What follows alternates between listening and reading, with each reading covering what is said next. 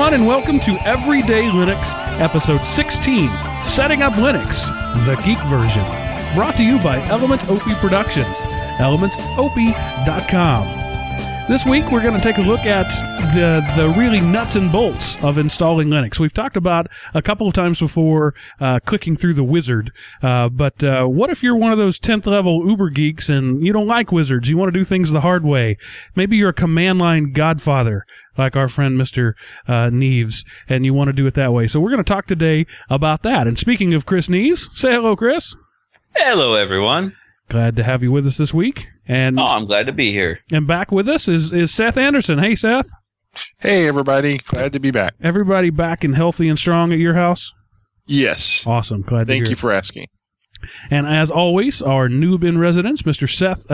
Seth, I just did. Mr. Aaron Butler. Say hello, Aaron.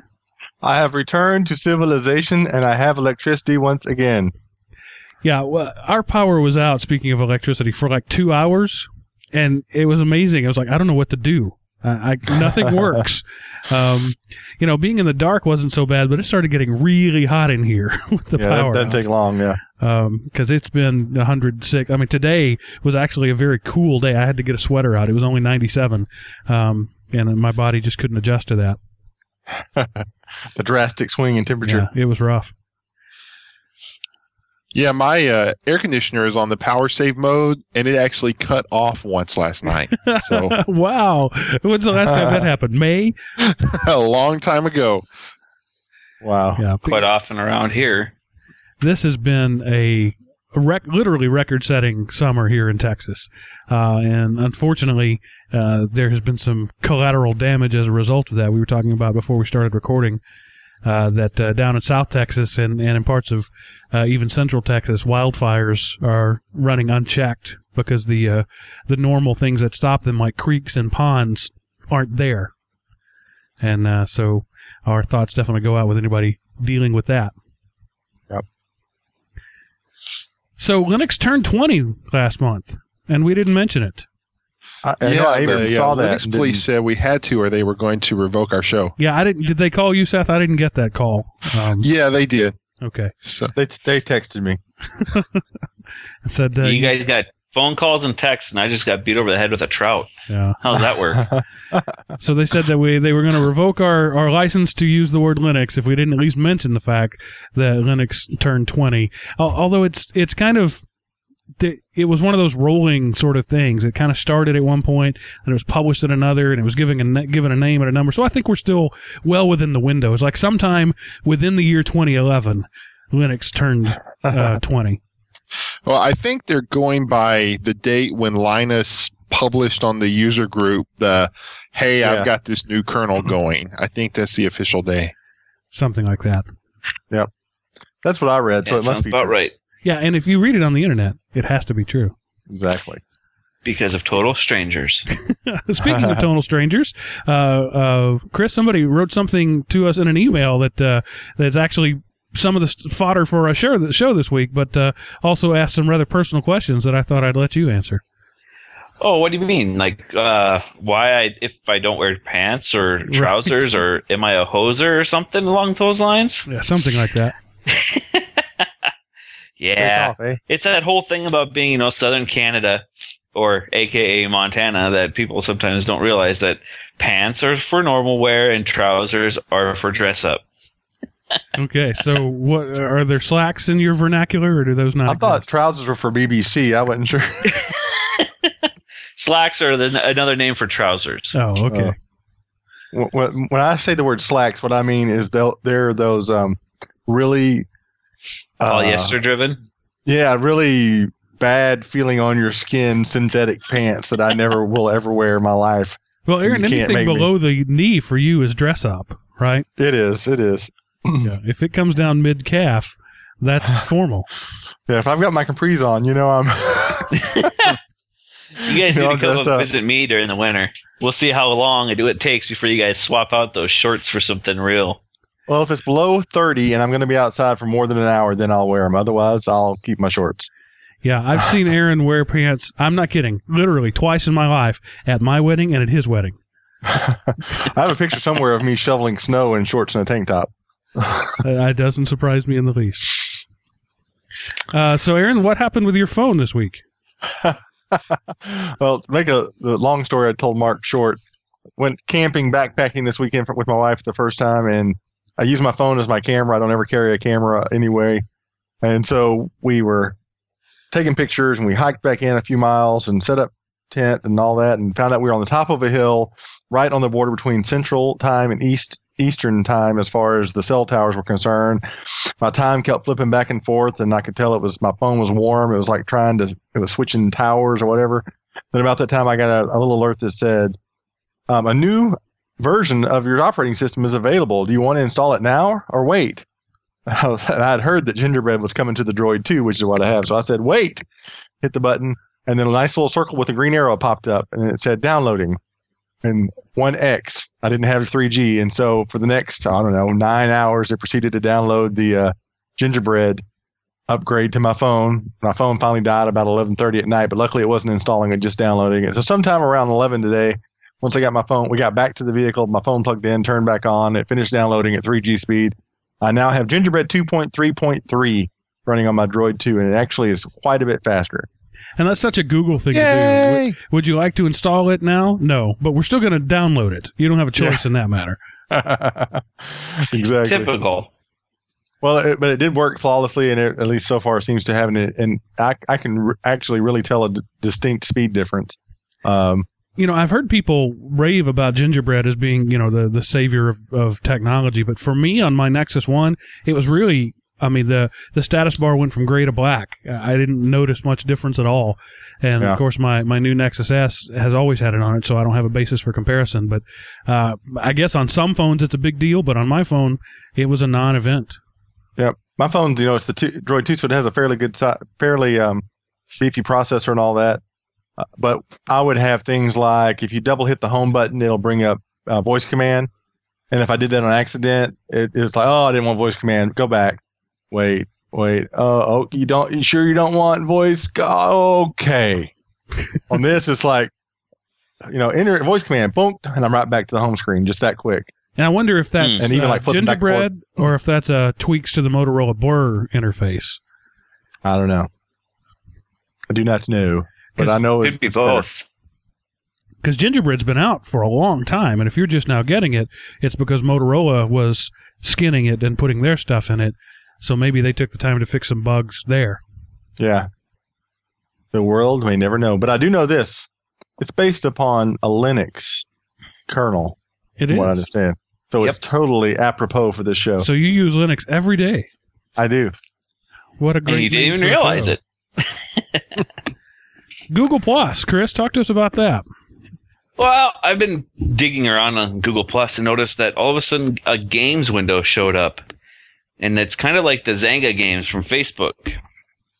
They have their Farmvilles and stuff like that. So I'm just wondering, is this a good thing? Or are we going to now see a bunch of game spam all over people's circle feeds, especially if they don't have their feeds or their circles configured correctly? Well, I will say that games have been around for a while, and I have yet to see any evidence of it. So maybe that just means that the geeks aren't playing games, but I'm not seeing this, this sort of stuff of Jenny needs new barn nails to complete her I whatever. have 50 bales of hay.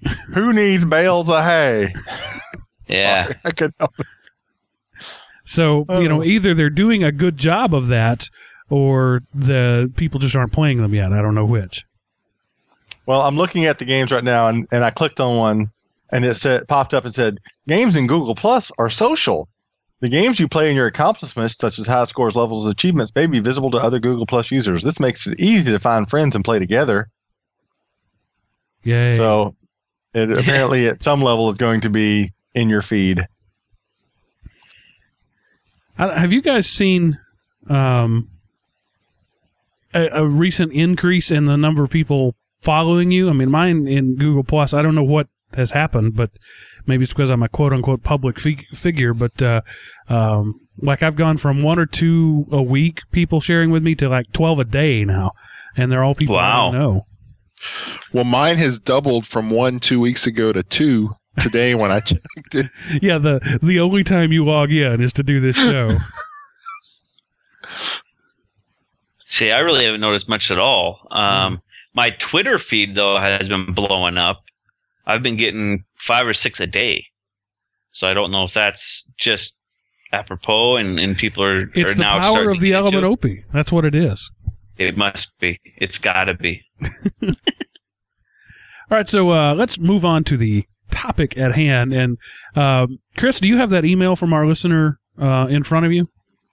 No, but I can get it in front of me. Well, we have parts of it quoted here, but I was trying to remember his name. I don't remember his name, but Aaron Anderson. Darren Aaron Anderson. Okay. Yeah. So as we're talking about installing Linux, one of the questions he asked is, what's the best method to install Linux on a Mac? He's got a Mac Mini, and he wants to be able to dual boot it with Linux. And the only answer I had with him was for him is, I don't know. I haven't done it. So I went and did a little research, probably the same stuff he had already done. Did some Googling. But basically, for those who don't know, Macs don't use a BIOS. They use something called an EFI, which if I was a good host, I would have looked up what that meant. So if something depends on a BIOS, which all Linuxes do, and all Unixes and all versions of Windows do, they're not going to run on that because there's that basic input-output system isn't there. So you have to use something else that'll make it work. Now there's a tool called Refit that will do that, and it essentially loads its own bootloader that'll let you put in whatever. But then there's Boot Camp on the Mac that does that as well.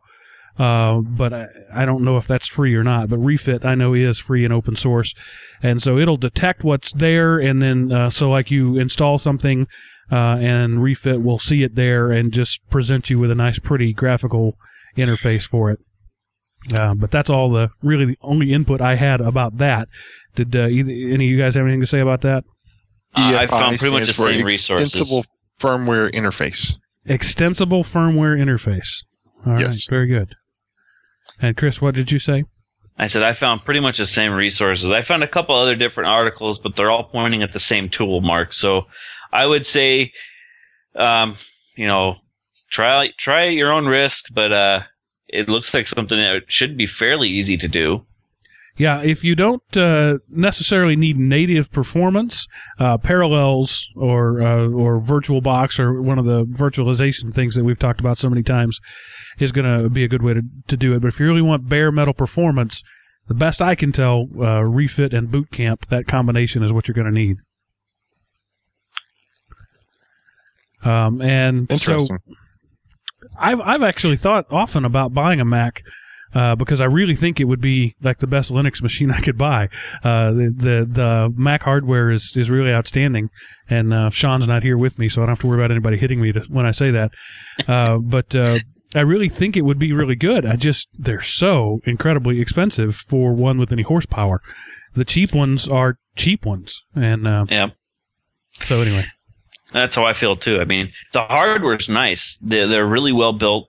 For the Macs that I've had in shop, that I really haven't been able to do much to them for trying to break them as far as overheats or anything like that. They seem to have all that stuff pretty well taken care of. I've never heard of a Mac ever having a bad part in it, off the floor, but I'm sure that does happen. But their quality control is outstanding. Yeah, and I wonder if that'll change over time with Marshall Apple, Steve Jobs stepping down. I wonder if the dynamic will change there. So anyway, we talked about dual booting on the Mac there. Let's talk about dual booting in general. That's probably the way you're going to want to install Linux, unless you're just going to go all out and just run Linux only. Chris, you want to give a brief rundown of what dual booting is all about? Well, dual booting works, and I'm going to be as general as I can with this. Dual booting is where you have multiple partitions that break up your hard drive. So if you have a 1 terabyte drive, you can section off pieces of that drive for each operating system. And then you have a bootloader of sorts, could be Grub 2, could be Lilo, or the Windows bootloader, that then knows that it can look at either this section here for Windows, or this section here for Linux, or this section here for Unix, and then boot it accordingly. They exist more or less okay together. The only thing to remember is you want to install Windows first before you do anything else, because the Windows bootloader doesn't like anybody but Windows. Right. Windows wants to be sector 0 of the hard drive. And if it's anywhere else but sector 0, it will not run. So if you're going to have Windows on your machine, you've got to load it first, which is a pain. Seth, what's your favorite tool for doing such things? I pull out my Puppy Linux CD and gparted to resize the partition, and then I just boot with my whatever version of Linux I'm going to put on there. Yeah, gparted can actually be downloaded in a standalone ISO that you can burn and not do anything else. I know, but I can play around in Puppy while it's doing its thing. Yeah, as I've said before, I always go with the Puppy route too. It takes only slightly longer to boot, and you have all the other tools there if you need them. Whereas gparted, it's a stripped down Debian, and pretty much all you get is the ability to run their partition editor. So let's say you get a machine, a laptop from Dell, and it's got Windows on it, and you don't want to blow it away. You want to keep it there. You load your partition editor of choice, and you can even do this. Almost all of the Linux installation disks will have an advanced option or expert mode or something like that, where you can take control of this on your own. Otherwise, generally, you just check the do it for me button. But we're not going to talk about that. We're going to talk about the geek way to do it. So the first thing you'd want to do is shrink down your existing partition, and say it's a 500 gig drive, which actually really pretty small these days. You might shrink that down to 50 gigs. Because you're not going to use Windows, but you still want to have enough for it to work. And then you're going to set up your other partitions. Now, let's talk about partitioning. What is the optimum way to set up partitions, in your opinion, Chris? Well, I like to do... See, it depends on which distribution I'm loading. Most of the distributions I've been running lately are Logic Volume... Logic... I can't think of the last letter, but anyway, where it puts everything in a single partition, so it has everything broken up internally, and then it has a container over to segregate the drive itself. If I'm setting up a server, though, a lot of times I'll have separate drives for separate. So instead of like home being on a separate partition, I'll put home on a separate disk, because that way I can blow things clean and not have to worry about losing all my home stuff. But a lot of times when I do that, I want to make sure I'm using a file system that actually takes care of itself a little bit. ext4 is pretty good for that. I'm really looking forward to the new Btrfs, but I know Riser is a fairly decent file system as well. I really haven't played much of ZFS as far as actually beating on the doors, but a lot of times it's about all the different partitions I do is just a separate home and then swap, and then have root everywhere else. Okay. What about you, Seth? Do you have a methodology you use there? Well, I always shrink the windows down, and 50 gigs. It just depends on the size, because I usually do 3 partitions. I do my Windows partition, I do my Linux partition, and I usually do ext 3 or 4. I haven't really cared much about that. And then I will make another NTFS partition that I'm going to save the stuff I download to, so that way it can be read by either the Windows or the Linux, whichever one I booted into.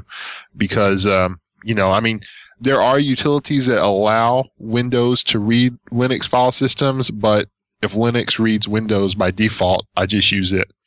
Yeah, and so if you're not familiar with all these different file systems we're talking about, there's ext 2, 3, and 4. Obviously the higher number is the more modern version. Most OSs right now are going to default to ext4. Some might still be doing ext3. And there, I think we mentioned a couple of shows back, they're journaled file systems, so that every time they go to make a write to the disk, they write what they're about to do into a journal file first. So it's like you say, delete this bit of data off of this sector. It goes to the journal file and says, about to delete this bit of data off of this sector, and then it does it. And then you say, okay, add this bit of data to this sector. It says, about to do that. So the reason you do that is if you get interrupted in that process, when you reboot, it can go back to the journal and say, oh, this is what I was about to do, and go do it. Does it also notate the completion in the journal? Yeah. Just out of curiosity. It assumes completion, so that when you go to repair the journal or repair the disk using the journal, it goes to the last entry and then does that. So it assumes it was completed.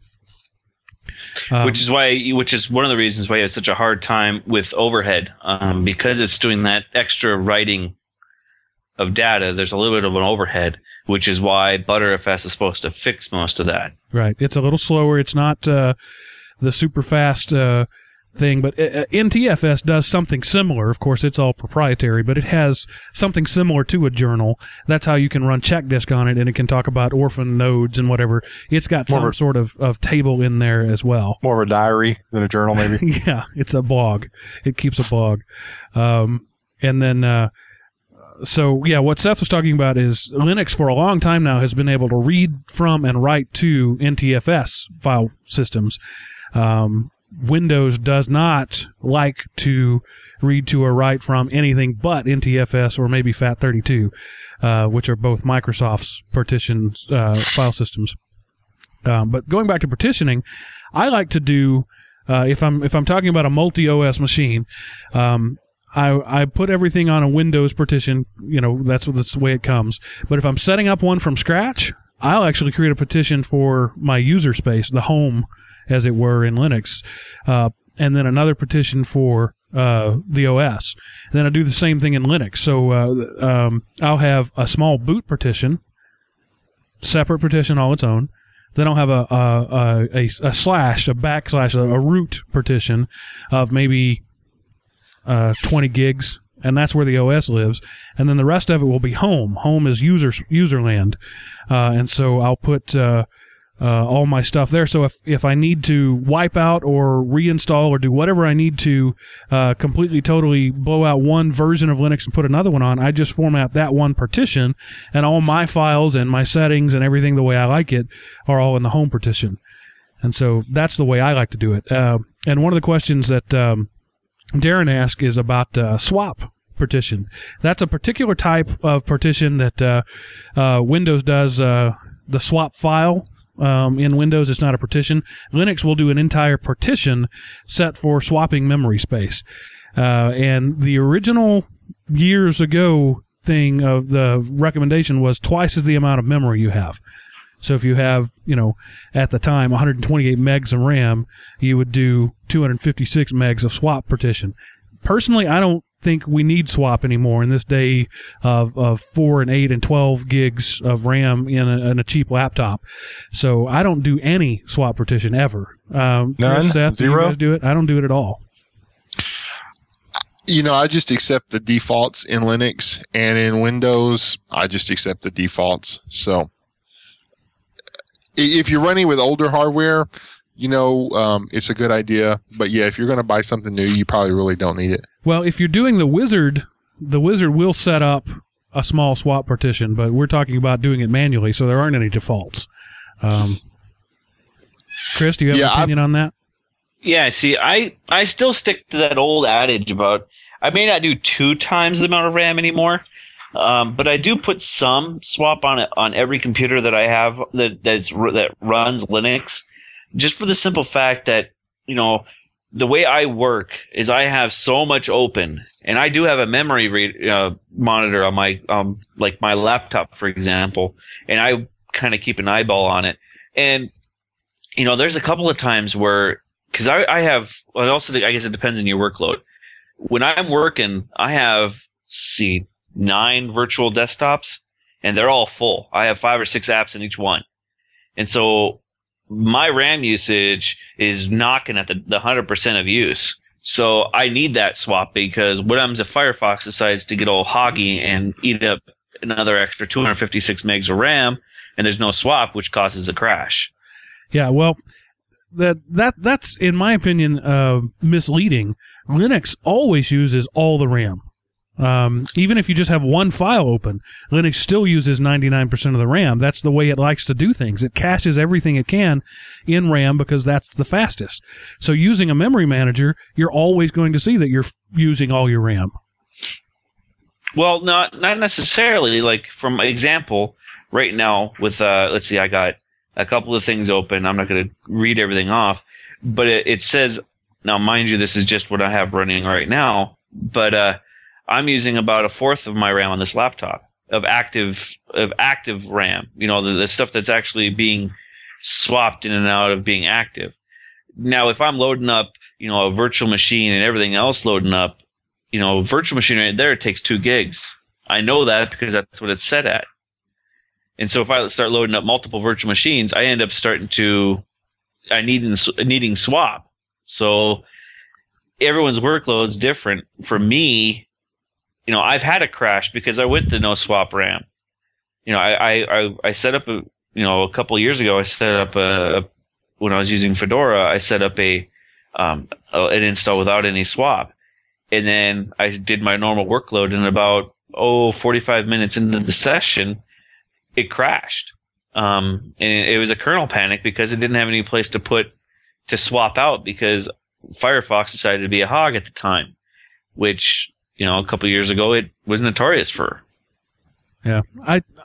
Just for anybody who's listening who might not know what we're talking about, a swap file is in the same way that if somebody is reading you a list of items you need to buy at the grocery store, you can handle 2 or 3 items, and that 5th one maybe, you're going to have to start writing them down because your memory is full. And that's exactly what a swap file does in all operating systems, Windows, Linux, Mac, Solaris, you name it. There is some place on the hard drive that they treat as if it were RAM, as if it were memory. So when your memory gets full, it spills over into that.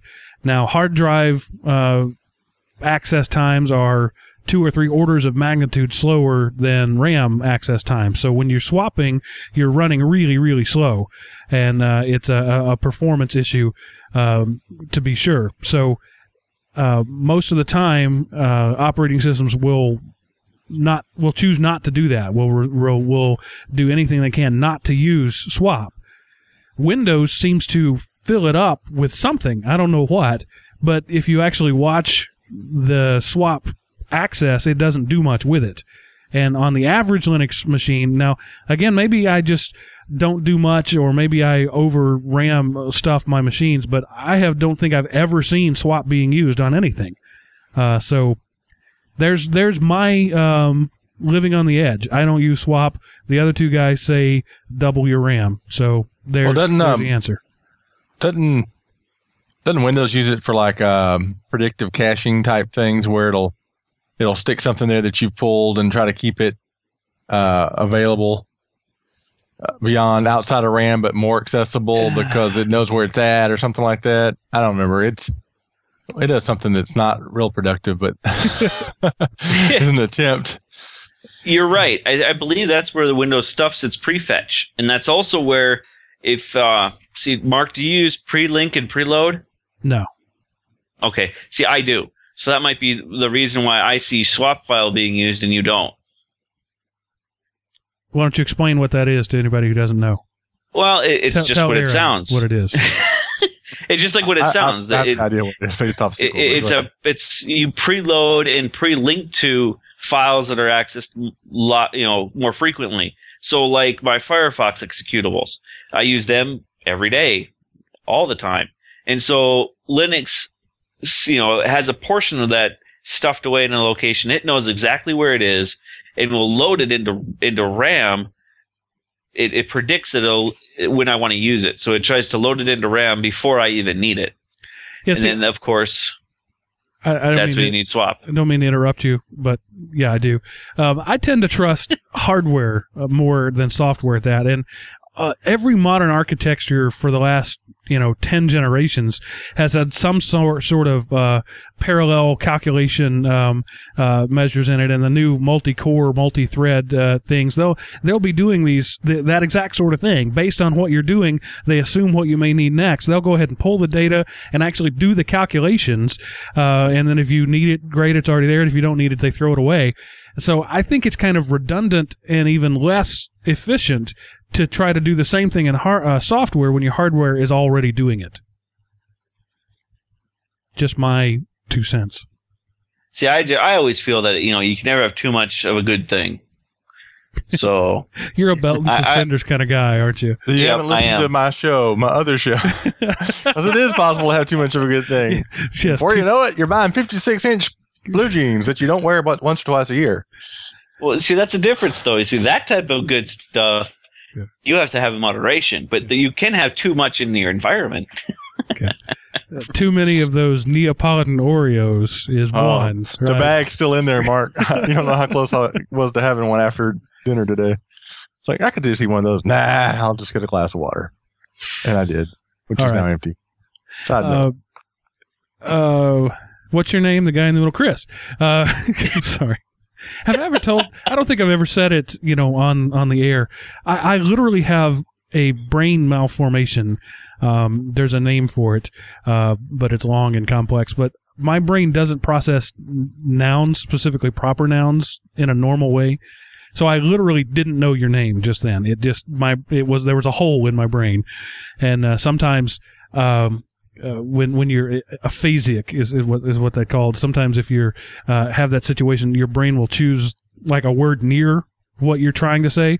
So I might point to a hammer and say, would you hand me that donut? And in my brain, I thought I said hammer, and I don't know the difference. So when I blank out sometimes, it's almost always on a noun, and just feed it to me, and I'll pick right up. It's like when you get to a skip in a CD or something, it just can't do it. But if you fast forward a little bit, it can pick up where it goes. So time waits for no clock. Yeah, something like that.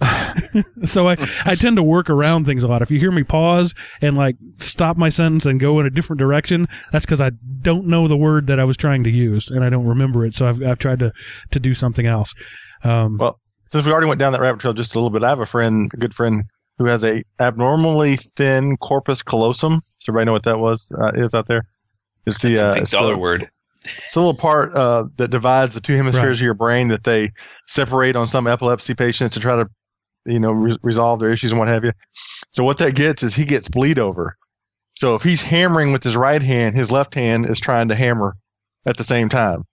And so anything he does with one hand, the other hand tries to mirror it, which is wow, very strange to see it. He actually plays guitar really well, so he can override it consciously, but it's unconscious, subconscious. So if he's not consciously trying to hold his left hand still and he's hammering with his right hand, his left hand's just right there with it. So he looks really like he's air drumming instead.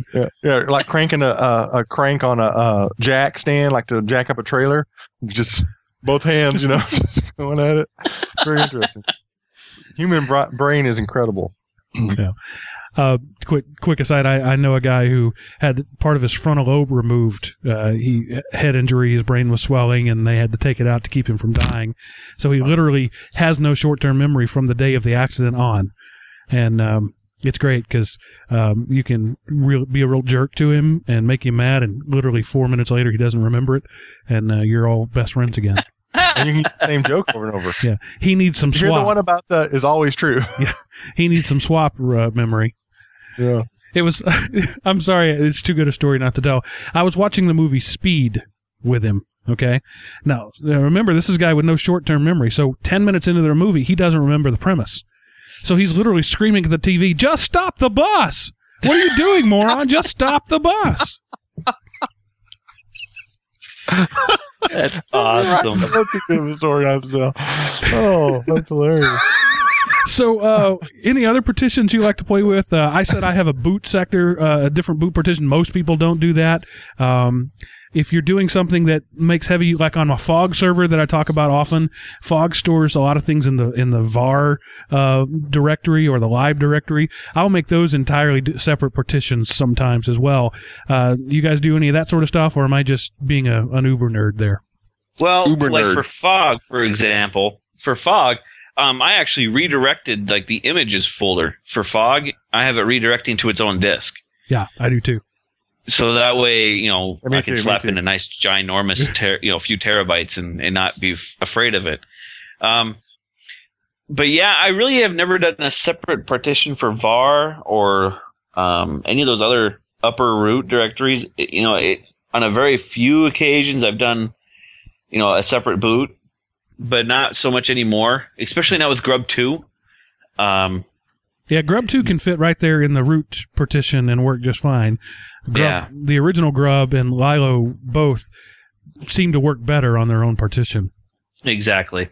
The other thing I was going to bring up is, since you do a separate boot sector or a boot folder, Mark, do you ever need to repair your bootloaders? Not often. It has happened, and I saw that you posted a link there in the notes that we'll post with that, supergrubdisk.org. Yeah. But that thing will save your soul. Yeah. I forget how I fixed mine. I think I used fdisk to do it, like fdisk fix MBR or something, and it worked, but it's not something I have to do. I think I've only had to do it one time. Well, that'll fix the master boot record, but it won't fix, say, if Windows issues a patch to its boot up process and hoses your grub your grub loading. You'll need something like Super Grub Disk to rebuild your grub sector.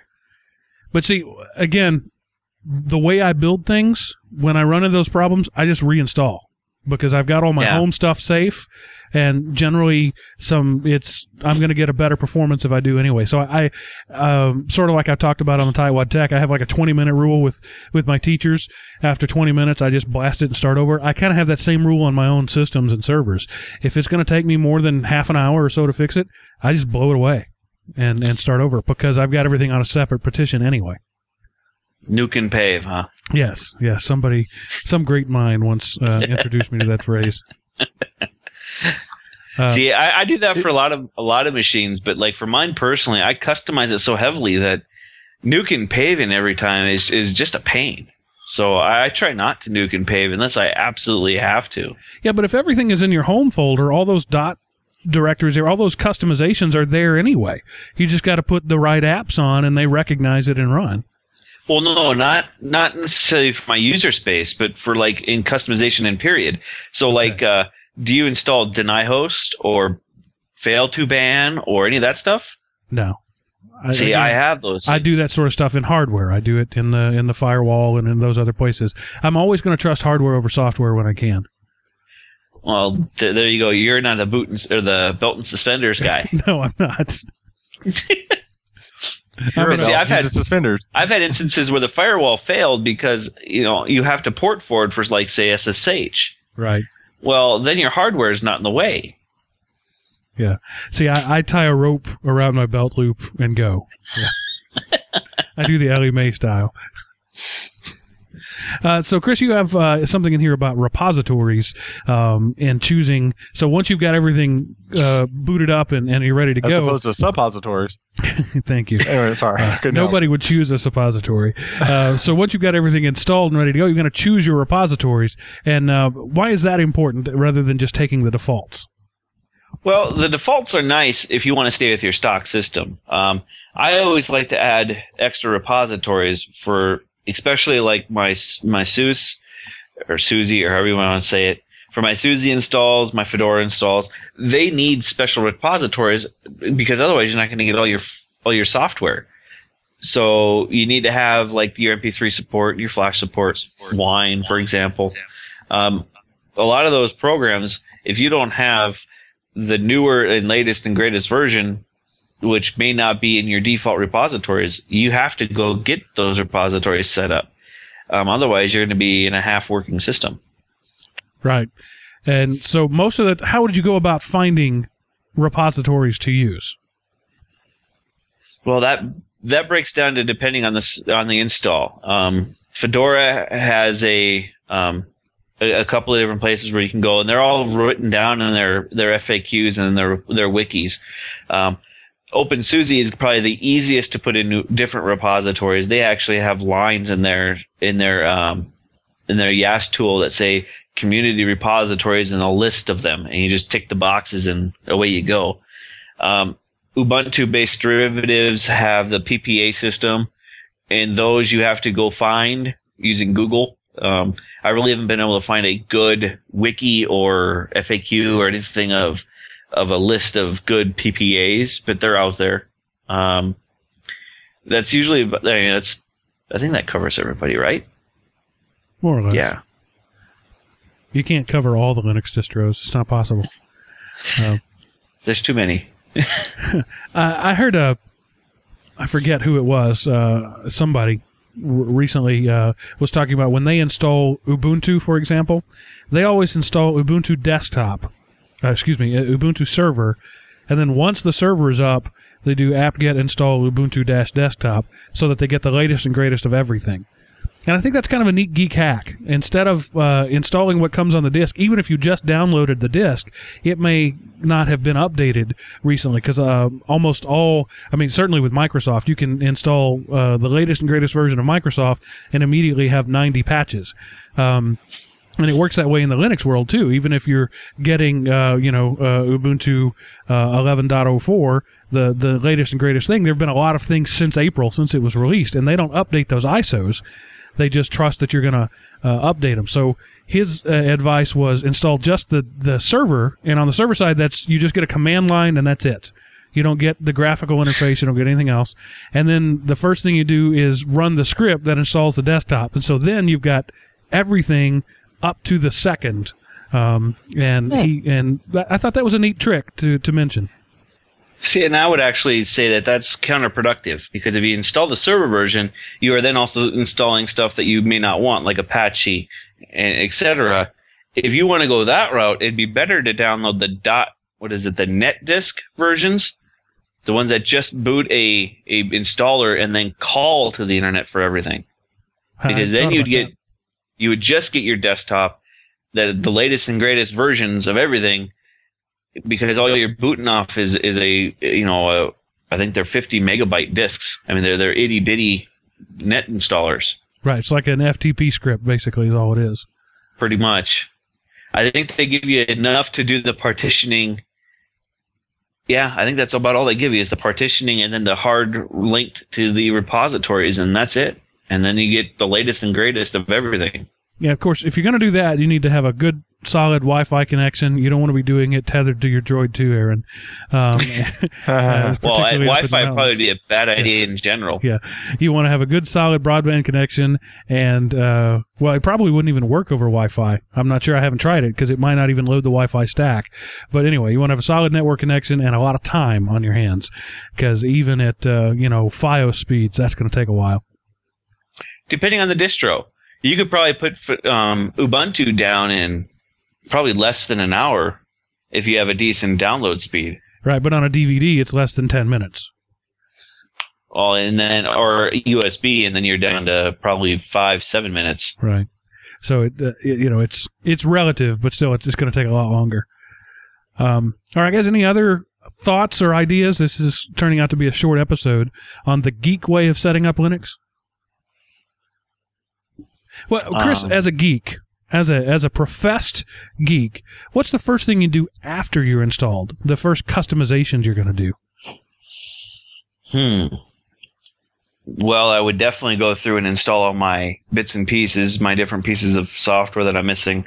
But what are your? I just make my mouse turn into the little dinosaur when you get an hourglass. Thank you, Aaron. Thank you for that valuable insight. Chris, what are your off the top of your head top 5 apps that don't come with Linux but you have to put on? Let's see, the Wine for sure, just because I do a little bit of Windows-based gaming, and they all work in Wine, so that's one of the first things.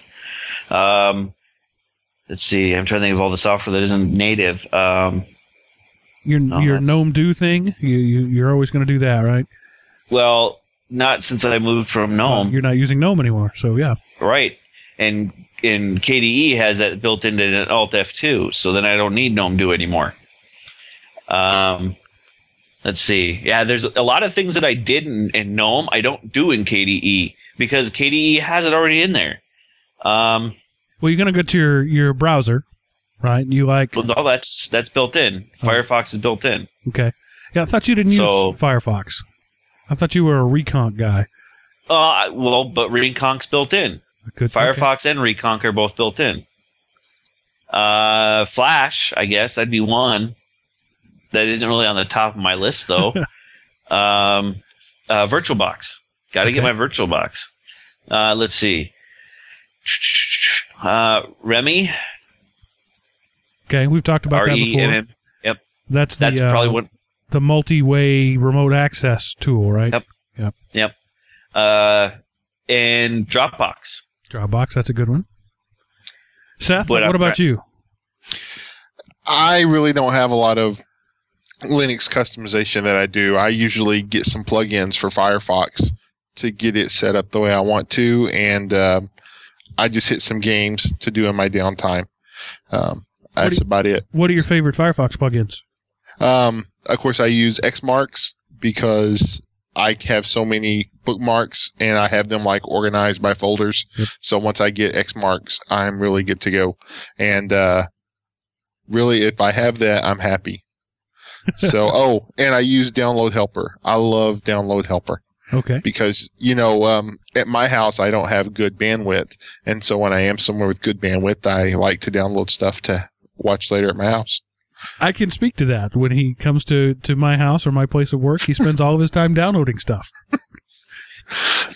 Well, it's like I got to church early today so I could get updates, and I had to stop them when the show started.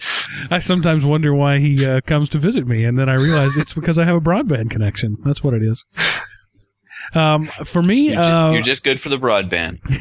Just answering my own question, one of the first things I do is change the default theme to something. I go out to like GnomeLook or KDELook.org and find something cool there, because the default themes, except maybe for Linux Mint, are all kind of ugly and pretty much across the board, even in Windows. I like to find something cooler if I'm going to be looking at it.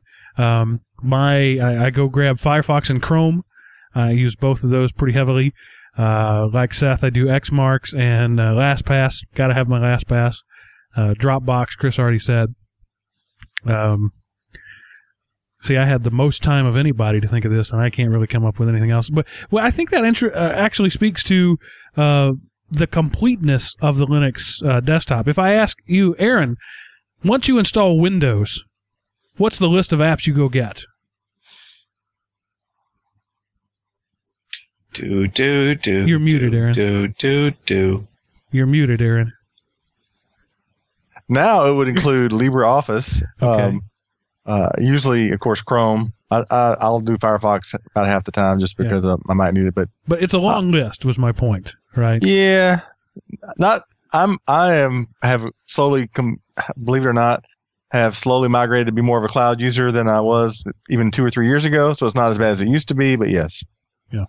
So, but in the Linux world, once you get it installed, it really is a complete operating system. It's a complete desktop environment or server. Well, I will say one thing I'll go download.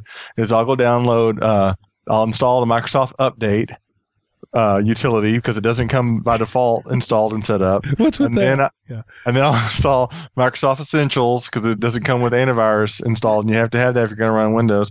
And then I'll let it go through the first 300 or 400 updates that it needs to do that are mission critical that the world will explode if you don't have. And then sometime around day 3, it'll actually be usable, and I'll start computing on it to get to the internet. Yeah, on Windows, the first place I go is Ninite. I will download my antivirus, and then I go to Ninite, and I pick them all, and I start downloading, and I come back in the morning. Okay, so I just wanted to contrast that. Now, if my Mac Zealot friends were here, they would say they don't ever install anything. They take what Steve gives them, and that's it. You'll get nothing and blindly follow them into the black hole. And Sideways Geek. Now, who can tell me what movie that came from?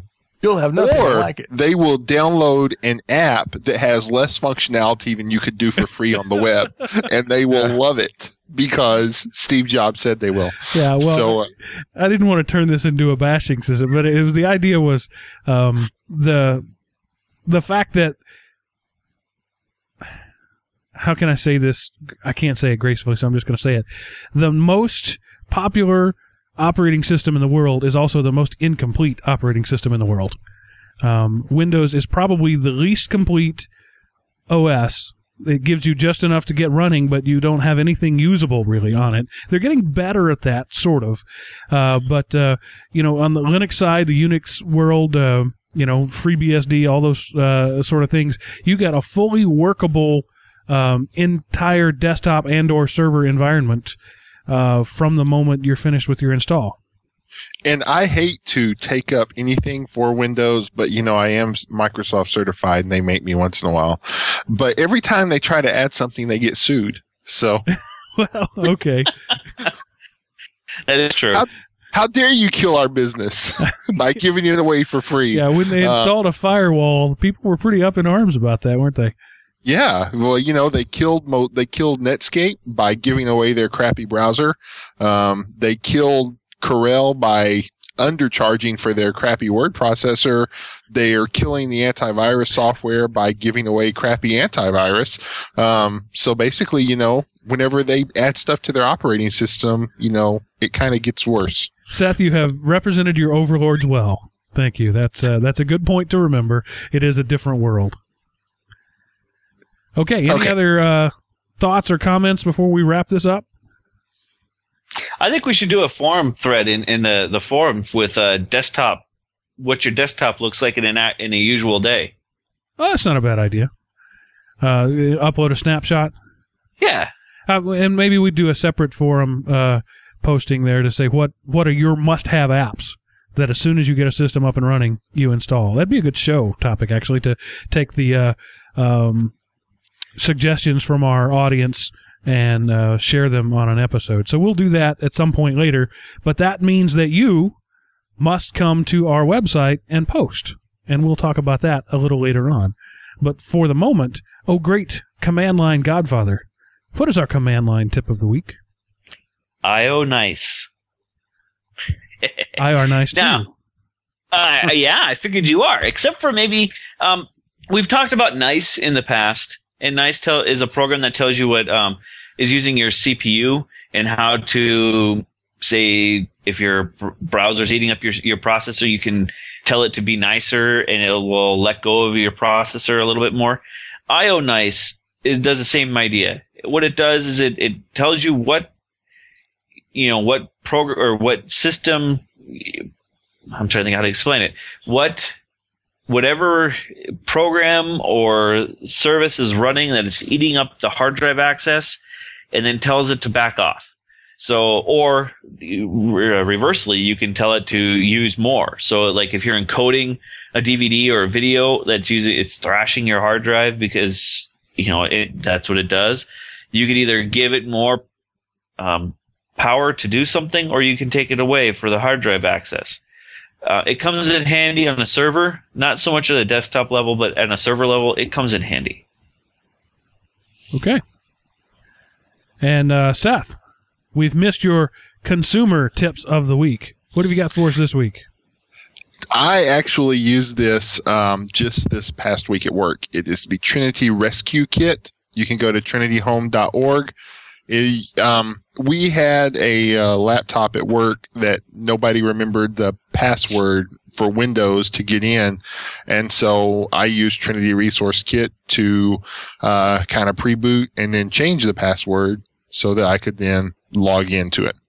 So it worked really well. It did it as advertised, and I tried a couple other tools that use the same underlying system, and Trinity was the only one that worked.